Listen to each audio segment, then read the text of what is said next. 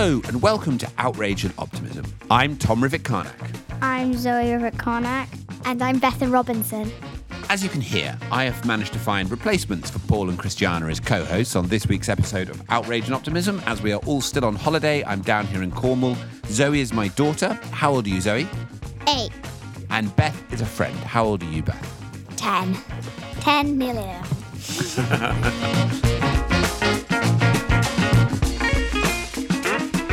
So this week, we're going to be bringing you a conversation that Christiana had with Tom Friedman, the New York Times columnist and author most recently of Thank You for Being Late. But just before we do that, I wanted to have a quick conversation with both of you.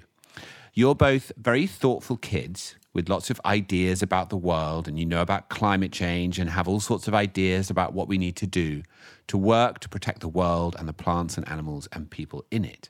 But I wanted to start off by having a conversation and asking you if there was anything environmental or climate related that you're particularly passionate about and things that you want to do and projects that you run. Beth, let's start with you. I'm really concerned about the plastic in the ocean because we live in Cornwall and I really like marine biology and animals. So it's really sad to see loads of plastic everywhere. And when we go on walks and things, you can see plastic in the harbour and in the sea in lots of plastic bottles and things. And when the animals mistake it as food, they can get really ill. So it's really not very good. So what can we do to address that and make it better? Well, using less plastic is much better than using plastic. And when you buy like food, you can buy it, try and buy it in not plastic bags, in paper bags, because then there's not plastic wrapping that just gets thrown away straight away. And Zoe, what are you passionate about? The palm oil trees with the ocelots, because the forest is getting cut down for the palm oil. The ocelots are losing their homes and they have nowhere to live and they're getting quite rare to see. I see. So we're losing the forest and you're passionate about saving the ocelots. Yeah. Yeah. And what have you done, like projects that have you done to try and improve that? I made a petition and I sent it to Unilever and then they wrote back. Nice. Fantastic. And who did you have sign the petition? I can't name all the people that signed it, actually. Friends and stuff. Some of them I don't actually know. Okay. Amazing. That's a great thing to do. You have been great co-hosts. Thank you very much for joining me. I really appreciate it. Paul and Christiana, you've got work to do to, work your way back into the podcast. But thank you very much, everyone, for dialing in. I will leave you now, and we'll go to the conversation that Christiana had with the remarkable Tom Friedman. Thanks for listening. Thanks for being here, guys. We'll see you next week. Bye!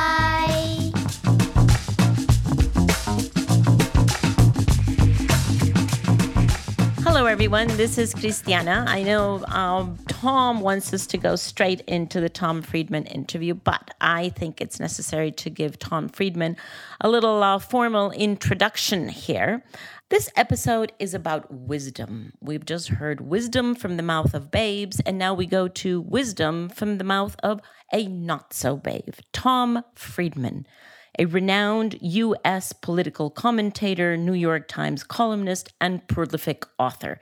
He is 3 times Pulitzer Prize winner. He is the author of 7 books, many of them award-winning books. He started writing about the Middle East, and he is now writing about many other issues as well, globalization, international affairs, and certainly environmental issues.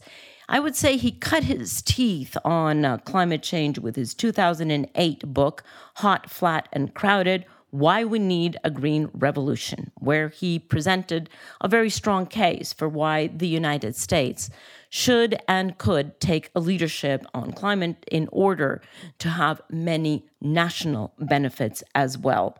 In 2014, he was the correspondent for the documentary Years of Living Dangerously, and he was a correspondent for the 2016 documentary on with the same title, both of them dedicated to climate change. He is one of the most thoughtful thinkers on the nexus between economics, politics, and climate change. We have an incredible opportunity to speak to him today.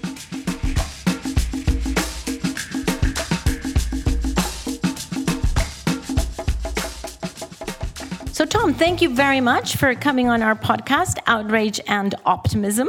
You and I have just been at a fantastic event and have shared a stage, and it has made me think that you are, as usual, thinking ahead and reading the tea leaves of what we have in the present in order to be able to interpret what might be happening in the future. Your usual wonderful style. Appreciate it. Thank you. So I wanted to first ask you to summarize for us what we heard today, which is your journey. You're such a prolific writer, but your journey of having seen the world as flat, and where are we now? First of all, thank you for having me, Christian. This is a treat to be able to speak to your audience. So what I tried to explain is that technology moves up in steps. And each step tends to be biased toward a certain set of capabilities. And I would argue that around the year 2000, a set of technologies came together that were biased toward connectivity. And that was because the dot-com boom, bubble, and bust collapsed the price of fiber optic cable. And so we basically we wired the world almost by accident. And we woke up, all of us, almost no matter where you lived, America, Costa Rica, Africa, and discovered that you could touch people you could never touch before. And you could be touched by people who could never touch before. We had made connectivity fast, free, easy for you. And who you will never know. Yeah, exactly. We had made connectivity fast, free, easy for you, and ubiquitous. And I gave that moment a name. I said, feels like the world is flat. Flat. Yeah, okay. Yeah. Around 2007, I would say we hit another platform. We stepped up to another platform. It was also driven by a price collapse, and it was the collapse in the price of compute and storage. And we just made storage just like really massive, and we made compute power really massive and really cheap. And as a result, it gave us big data and the beginnings of AI. And what that did was that new platform was biased toward complexity. We made complexity fast, free, easy for you, and invisible. Suddenly, with one touch of my cell phone now, I could page a taxi, direct a taxi, rate a taxi, be rated by a taxi. And all with one little touch on this cell phone. Magical little finger. Exactly. So we abstracted away, and we did that everywhere. We put grease into everything. So the world became fast. And I would argue where we are today, we took another step up, and this step is biased toward intelligence. We're putting, thanks to sensors and the Internet of Things, we're putting intelligence into everything. This little phone, this microphone, that lamp, that door, the key to that door, they all have intelligence in them now. So we're basically creating a world now with no touch. All kinds of things can happen. An example I give is I was in my car the other day in Washington, D.C. I was driving downtown, and my cell phone came alive, unbidden by me, and said, you have an interview in your office in 35 minutes, and you're 40 minutes away. And I was sort of taken aback. It had obviously matched up Waze with my date book, you know. This time someone else is going to be right. happy that you were late. Exactly, that's right. Turning the tables on you. You better believe it. So, that all happened with no touch. So we've gone really quickly from what I would call flat to fast to smart. And I think where we're going now is these three together are giving birth to another step up, and or really step down. Now we're going deep. Now these technologies, as we've heard at this conference, they can go into your DNA. They can even adjust your DNA. They can go deep into the privacy of your home. They can go wonderfully in the world deep of science. We can now find the needle in the haystack as the norm, not the exception. So things are going deep in ways that are positive and troubling. But I would argue deep is the word of the year. Look at all things we're applying the word deep to. Deep state, deep fake, deep surveillance, deep research, deep mind, deep knowledge. Everything's being called deep. And of course, the song of the year at the Oscars was Shallow. But the main refrain is, we've left the shallows now. We're off in the deep end. Now, there's so much to be gained from going deep, so much deep knowledge and so much deep research. But what this is doing is it's changing unpredicted the U.S.-China relationship. So how so? Can we put a parenthesis to this? Please, yeah. Because I think some listeners might not know that one of the very important components of having been able to adopt a Paris Agreement across the board with 195 countries was the fact that U.S. and China signed 4 bilateral agreements between themselves in the run-up to Paris. And they managed to align developed countries and developing countries, not easily, but it is absolutely, I mean, that was not the only reason for the success, but without that alignment, we probably would not have had the Paris Agreement. I didn't realize it was 4. That's very interesting. 4 bilateral agreements. So where are we now? If we had to do the Paris Agreement this year, would we? No, and this is where deep, unfortunately, meets green. Yeah. And so what have we seen? So Trump launched a trade war with China for some very legitimate reasons in terms of blocked access of American technologies. And he set on that path probably about 12, maybe 15, 16 months ago now. It's been a while. And they keep having these negotiations and they keep failing. So why is that? It's because our relationship with China, our trade relationship, I would argue, has gone deep. So what do I mean? So for 30 years, as China grew from poverty to middle income, they sold us T-shirts, toys, and tennis shoes. And we bought from them, and they bought from us, soybeans and Boeings. Okay, and when we bought too many T-shirts, toys, and tennis shoes, they bought more soybeans and Boeings.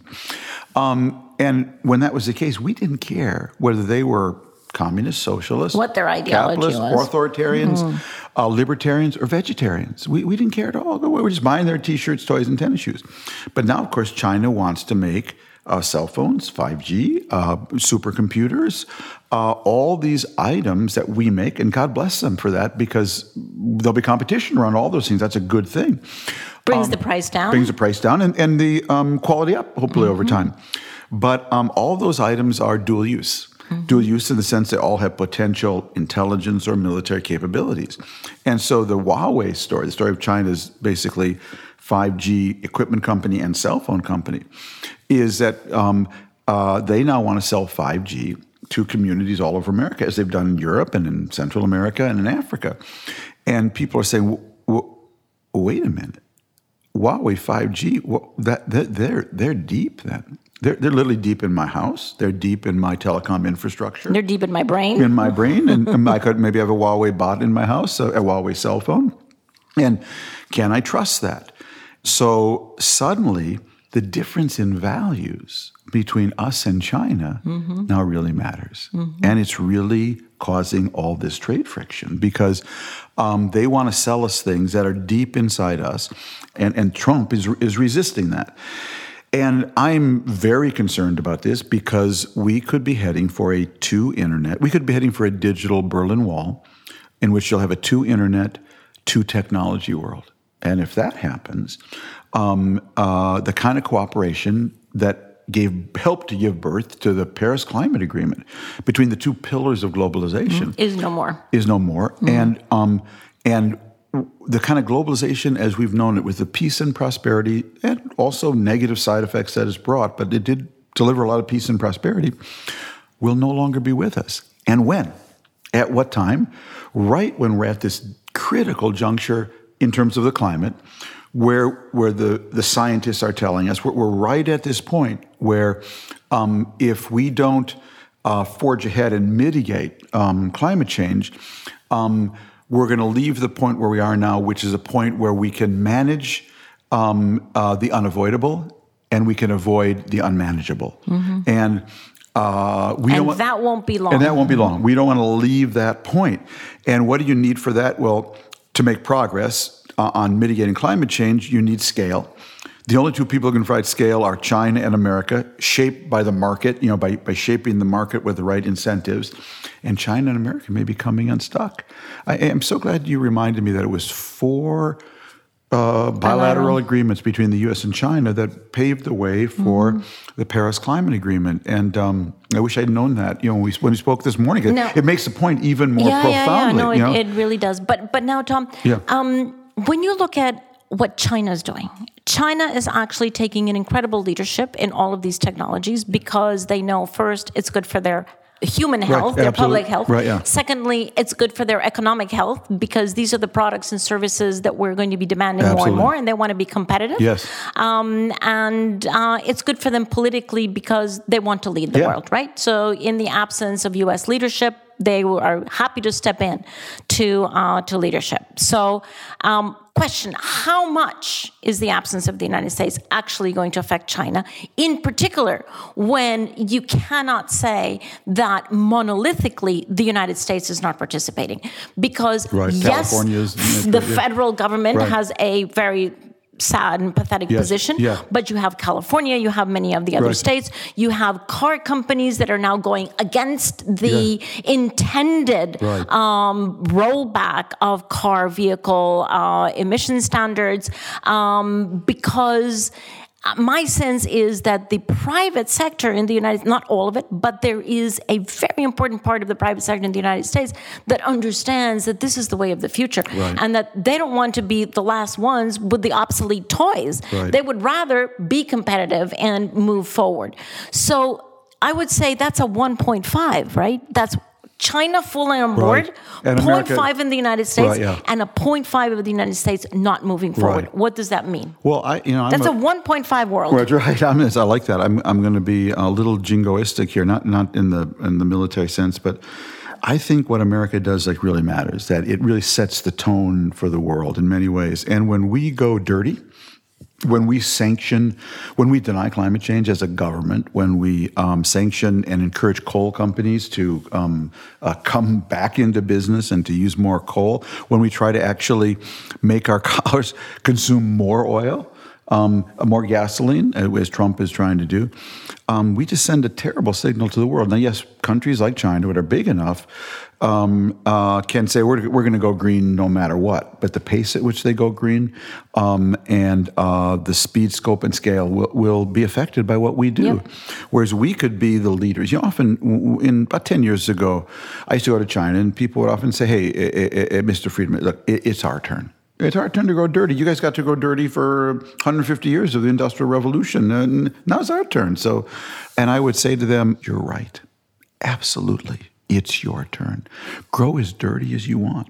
Because what we're going to do is invent all the green, clean, new technologies, and we're going to come over here and sell them to you as you choke to death.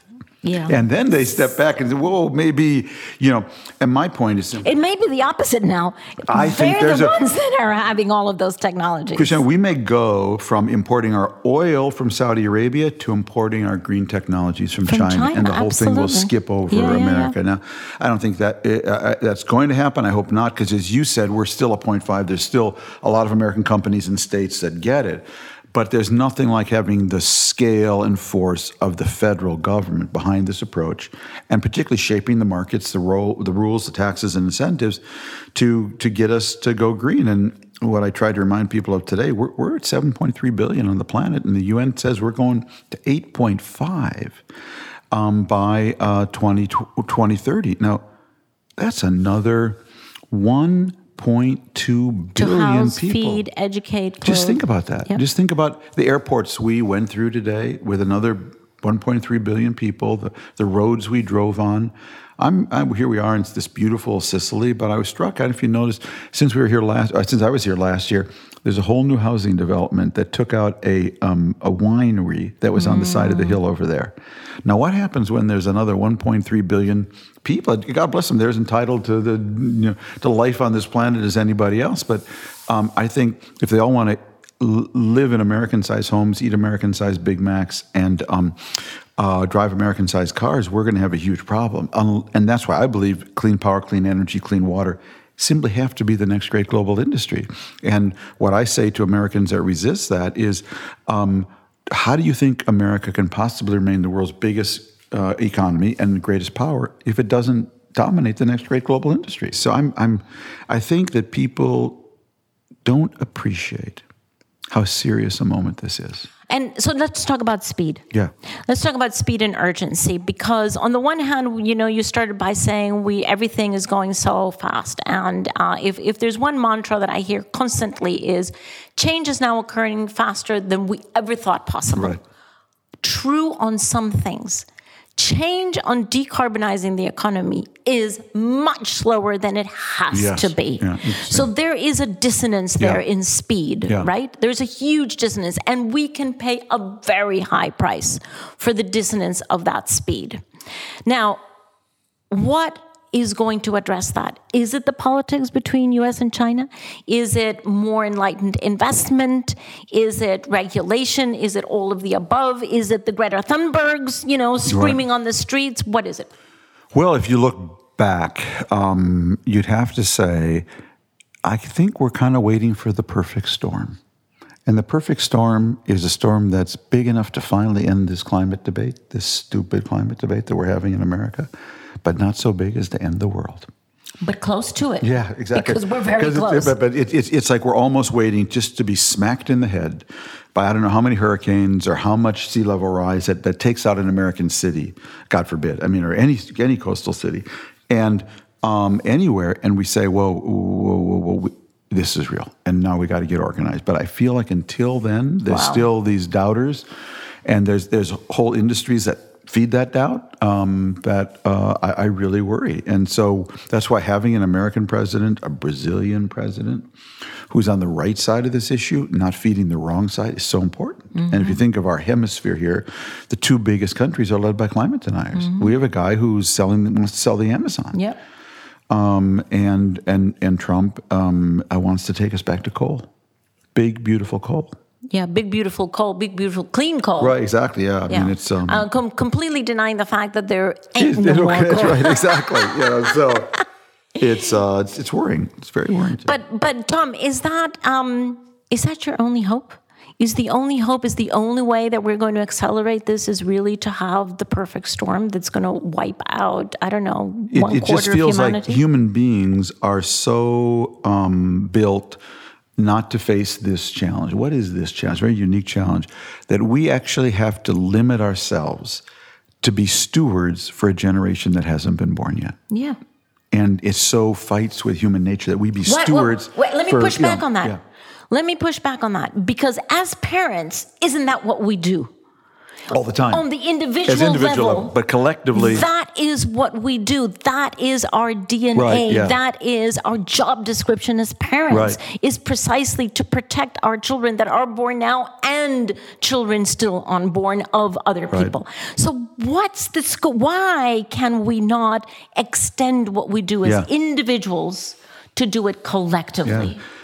It seems to be how we're wired as human beings, number one, partly that resist that collectively because there's a sense of unfairness. Why should I give up? I make less than you or whatever. That's part of it. And because we're in such an age of populism where, it's just so easy to get into office now by playing the other card. Why should we sacrifice if the Chinese haven't sacrificed? And, it's just so easy to do this stuff without, you can get a lot of political traction by being really selfish and naughty today. And Donald Trump is an example of that. Could I suggest that another piece might be that we do not have the vision clear enough? We're still thinking that this is a burden, that I have to sacrifice, and I'm not going to sacrifice any more than my neighbor has sacrificed. But the fact is, Tom, why do we not have the imagination to catapult ourselves into the year 2040 and see so much better world and actually get that to be contagious and, everybody enthusiastically working toward a much better world? We have not used the power of incentive and optimism, of a powerful vision of what could be. What happened to that? Yeah, I think it's a real failure of politics. I mean, I was watching the American presidential debates, with the Democrats, coming up, and there's just such a downer on talking about, nationalizing healthcare and whatnot, and no one's out there saying I have the most exciting project in the world, my fellow Americans. I want America to win the Earth race. Yeah, exactly. Not the space race. Exactly, the Earth race. I want us to invent all the clean power technologies that will allow men and women to stay here, and plants and animals to stay here on Earth. Exactly. Come with me. This is going to be so exciting. Exactly. And if we lead that, think about how the world will look at us morally. By the way, if we also impose certain restraints on ourselves, we will become such leaders of the world. We will be so respected. There will be so many people who want to join this parade, to be associated with our technologies. So come with me on that journey. Yeah.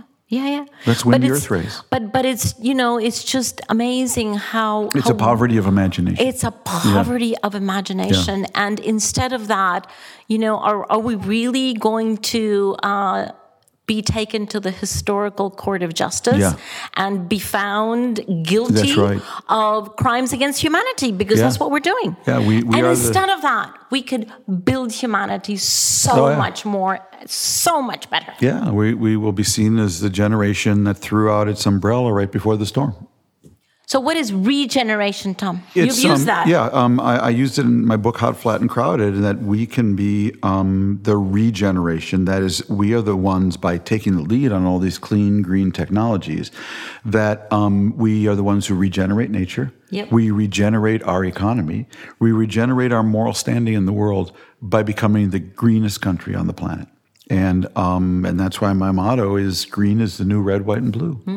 Because I think it's the most patriotic, innovative, moral, economically incented policy we could go down. It's just so obvious. What's different today than when you first wrote that? Well, it's Are you different. more optimistic or less that we're actually doing? I'm a little less, because Less. we really haven't made much progress other than things like the Paris Climate Agreement, which we've now pulled out of, So that's. But what is good and what is new is now the technologies are here. Yeah, absolutely. Solar can be cheaper than cool, and Solar is cheaper than exactly, coal in many jurisdictions. Yeah, exactly. And sometimes with subsidies, sometimes it's not. Never mind. It's on its way. The technology is there, and all it takes is the will to deploy them and to create enough incentives around them to scale.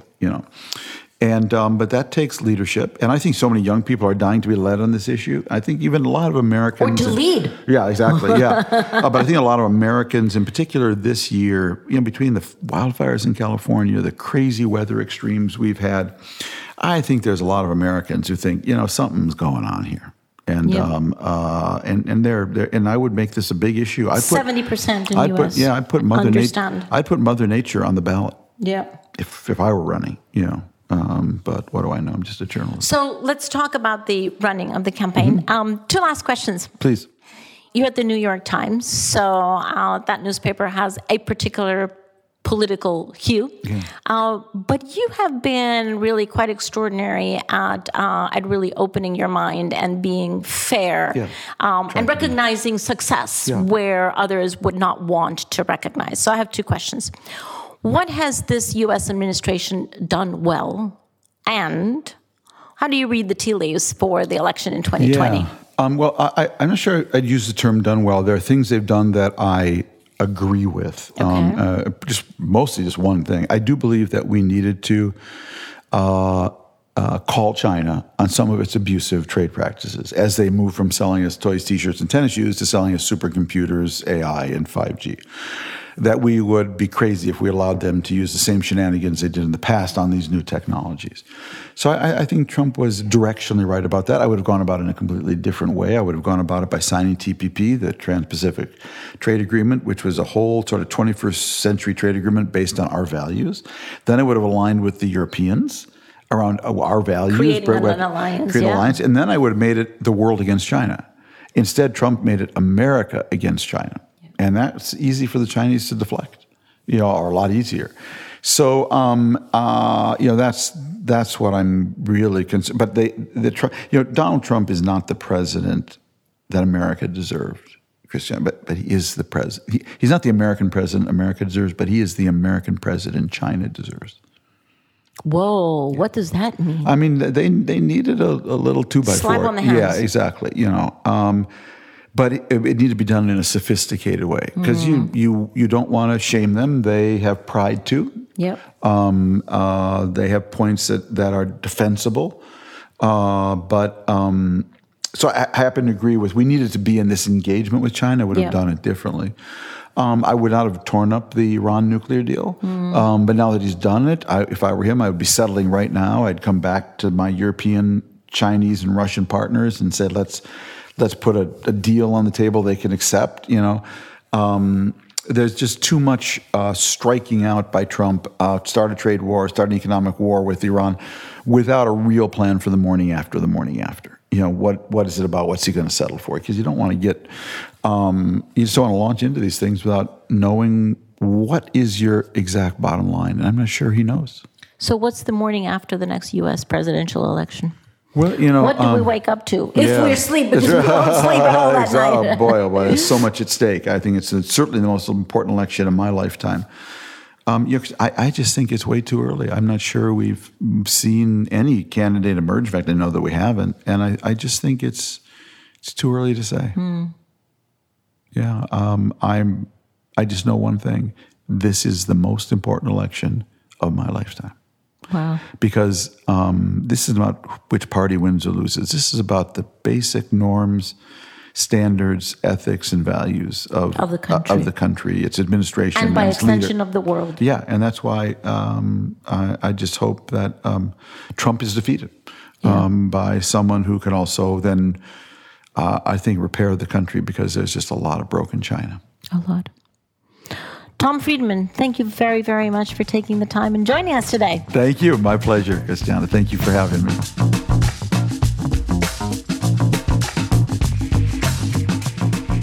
So thanks for listening to this episode of Outrage and Optimism. This has been a great few weeks for the podcast, and we've been doing interviews and receiving lots of feedback and comments from many of you. We really appreciate that. Any issues that you want us to discuss, people you want us to talk to, we're always up for a challenge of trying to get to somebody, so let us know what's interesting and we'll get on it.